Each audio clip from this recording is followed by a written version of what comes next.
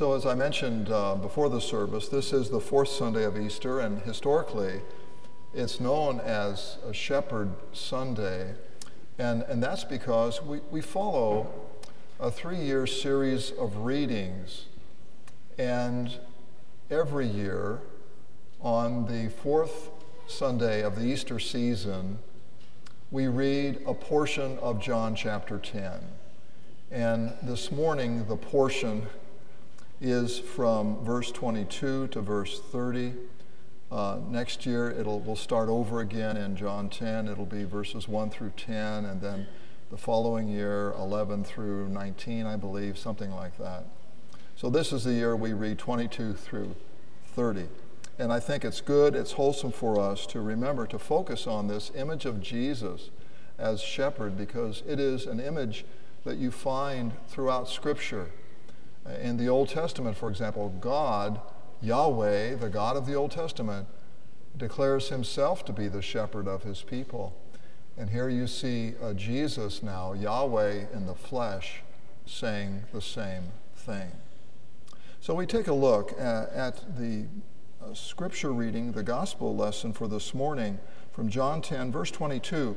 And you'll notice the sermon notes are not on a certain page of your bulletin. They're an insert this week. So we'll be looking at the outline in just a moment, but first let's take a walk through the text and make a few notes about the text. And that text is on the back of your sermon outline as well. So verse 22, at that time, the feast of dedication took place at Jerusalem, and it was winter.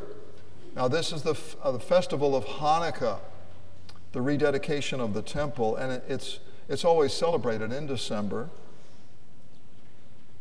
And Jesus was walking in the temple in the colonnade of Solomon. Now this colonnade is a covered porch that surrounds the temple complex. And it's interesting because Jesus not only taught there, it was, if the weather's cold, it's a covered area, there's some shelter from wind. But the first Christians made a habit of meeting there. Before they were chased out of Jerusalem by the authorities, they would gather under Solomon's, that's covered porch area. They remembered that spot, and they continued to meet there. You can read about that in Acts chapter 3 and Acts 5. Verse 24, so the Jews gathered around him, and this is not a friendly social gathering at all. The word in the Greek, it means encircled, okay? Kind of like a predator would seek, a pack of wolves would seek to encircle their prey. There's hostile intent going on here. And they said to him, how long will you keep us in suspense? If you are the Christ, tell us plainly. Tell us plainly. It's almost as if these people will not let Jesus get away until he answers this question. Because if he answers it in the affirmative, now notice this is several months before his death. This is December. He'll die in April. This is not the time to die. This is not the time for him to speak up and declare himself the Christ. He will do that later, but not now. Because if he declares it now, the stones will fly at him. Verse 25, Jesus answered them, I told you, and you do not believe. In other words, he told them through his works, through his miracles. Okay.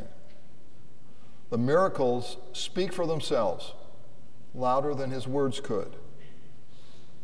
The works that I do in my Father's name bear witness about me.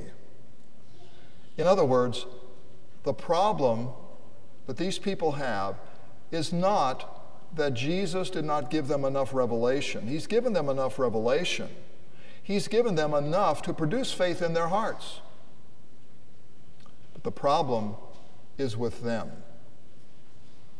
Verse 26, but you do not believe because you are not among my sheep. Now that's the problem. They refuse to be sheep.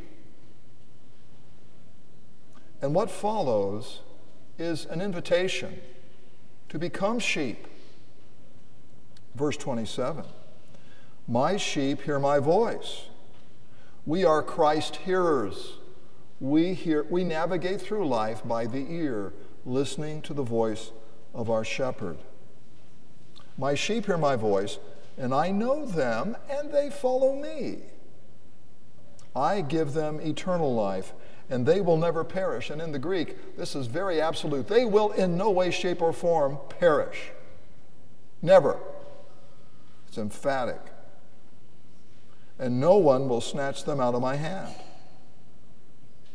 Now that's a promise of eternal security. And many Christians like to point to that promise. I'm secure in Christ, nothing can happen to me.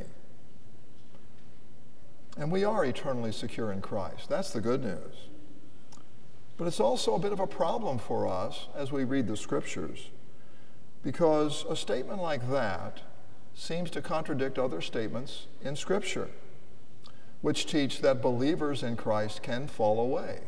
It's possible for believers to fall away, to leave the faith. It happens. For example, in John 15:6, Jesus says this, if anyone does not remain in me, he is like a branch that's thrown away and withers. Such branches are gathered, they're thrown into the fire, and they're burned. Now that is a threatening promise. It's a promise, and it's a threat. And that contrast with our gospel lesson for this morning, verse 28, which is a comforting promise. We will never perish, right? No one will snatch them out of my hand. So how do we explain these contradictory promises of God? How do we reconcile passages like this? Well, we say it this way. God speaks two very different words to you and to me, the law and the gospel. Law promises are threats. They are threatening promises, and they have a specific audience. The audience for God's threats are what we call satisfied sinners. Satisfied sinners are sinners, they are sheep who are satisfied to remain in their sin as they are. They refuse to repent. They refuse to follow their shepherd. And sheep that refuse to follow their shepherd put themselves at risk. Sheep who refuse to follow the shepherd and who leave the flock are at the mercy of the wolves. And there's no mercy there. Therefore, since God does not desire that anyone perish, it is out of love for us that Jesus makes such statements as, if a man does not remain in me, he's like a branch that's thrown away and withers. Such branches are thrown into the fire and are burned. God speaks in a threatening way to satisfied sinners for one reason only: to get us to repent, to bring us to repentance, so that we can once again hear the gospel and believe it. Now, in contrast, God's promises, his gospel promises, are comforting promises, and they're spoken to a different group of people. They are spoken to terrified sinners, to sheep who are burdened and sorrowful over their sin. To such souls, God speaks no threats at all. He speaks only forgiveness to them, only comfort, only mercy. God speaks threatening promises to bring us back to him, to repentance, and to prepare us to hear once again the comforting promises of the gospel. So God speaks contradictory promises to us because we are contradictions in ourselves. We are living contradictions. Every Christian is. We are simultaneously saint and sinner. If we depart from our shepherd, and we might, if we refuse to repent, Jesus speaks only threats to us. And he would say, John 15:6, and the threat about the branch leaving the vine and being burned, That's my word to you right now. Hear it. Take it to heart. But when we're troubled over our sins, we recognize the damage we've caused ourselves and others. And we look to Jesus for mercy. Luther would put it this way: don't listen to John 15:6 anymore. That word from God is no longer for you. It's done its work. Hear only John 10:28. I give them eternal life, and they will never perish. No one will snatch them out of my hand. So to all of you who repent of your sin, who look to Christ for mercy, I say this: you are his precious sheep. You will in no way perish, and no one will snatch you out of Christ's hand.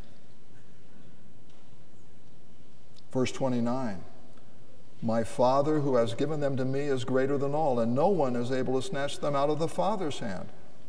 I and the Father are one. And the word one in the Greek is not masculine, it's not feminine, it's neuter. It's a thing, okay? In other words, the Father and I are one thing. We are one entity. Now, they are distinct persons. He speaks of himself and the Father in the plural. We are one. They're distinct persons, and yet they are yet one entity in the Godhead.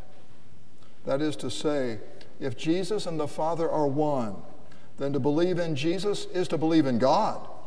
To reject Jesus is to reject God. There is no God apart from Jesus. And there's no belief in God without believing in Jesus.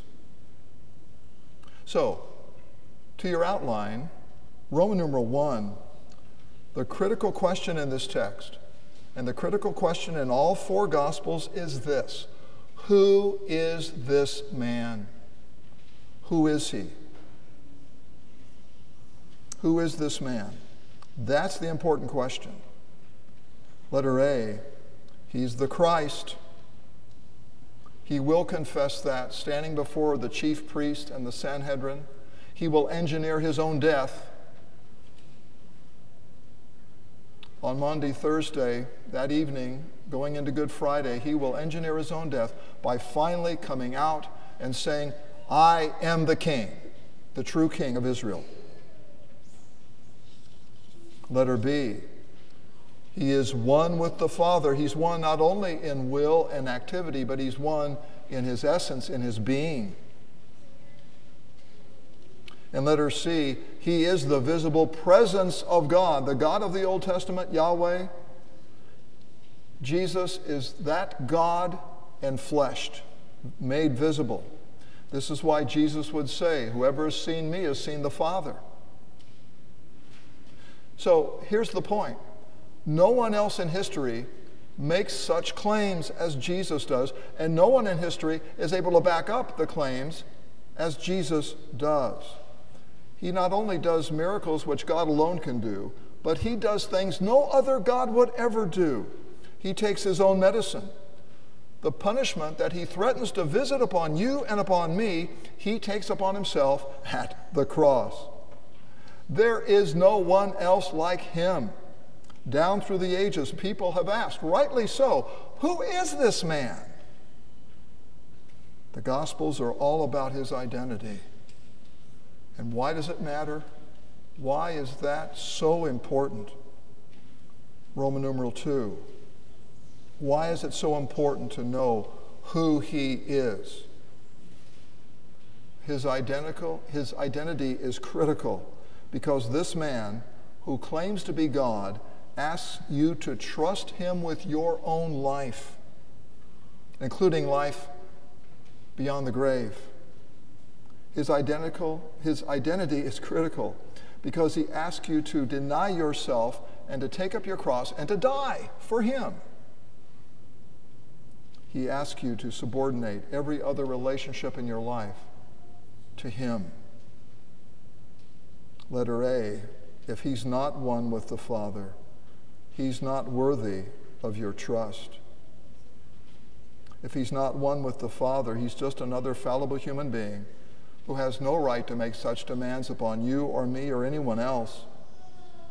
But if he is one with the Father, not only can he make demands upon us, but he can also make promises to us, and he's able to back them up. If he is one with the Father, then his hand is every bit as strong as the Father's hand. There is no difference between the two. Letter B. If he is one with the Father, then his hand is the hand of God. The psalmist wrote of God in Psalm 102, "The heavens are the work of your hands." And the writer of Hebrews takes that passage from the Psalms and applies it to Jesus, that the heavens are the work of his hands. The psalmist in Psalm 145 wrote, "Lord, you open your hand and you satisfy the desires of every living thing." And what do we see Jesus doing in John 6, feeding the 5,000? He opens his hand and he satisfies the desire of the multitude. Moses wrote of God, "By a strong hand the Lord brought us out of Egypt from the house of slavery." And what does St. Paul write in 1 Corinthians 10? He says, that was Jesus. That was Jesus doing that, leading the Israelites, providing for the Israelites, redeeming the Israelites. My friends, those very hands which made all things and sustains all things to this day, those very hands that redeemed all Israel are the same hands that have made you, that have sustained you, and that have redeemed you at the cross. God's hand is his power. And letter C, never were our Lord's hands more powerful than when they were stretched out upon and nailed to the cross for us and for our salvation. Those hands, nailed to the cross, delivered us from sin and from death and from the power of the devil. His hands willingly embraced death for us. His hands receive the condemnation and the judgment due you and me. And his hands, once nailed to the cross, will not let go of us. We may let go of him, but he will not let go of us. We may stray from him, but being the shepherd that he is, he will seek us until he finds us. Letter D, our security lies not in our hold on Christ, but in his grip on us. We feebly hold on to him. Therefore, our security is not in that. Our security lies in his firm grip on you and on me. In Jesus' name, amen. The peace of God, which passes all understanding, guard your hearts and minds through Christ Jesus. Amen.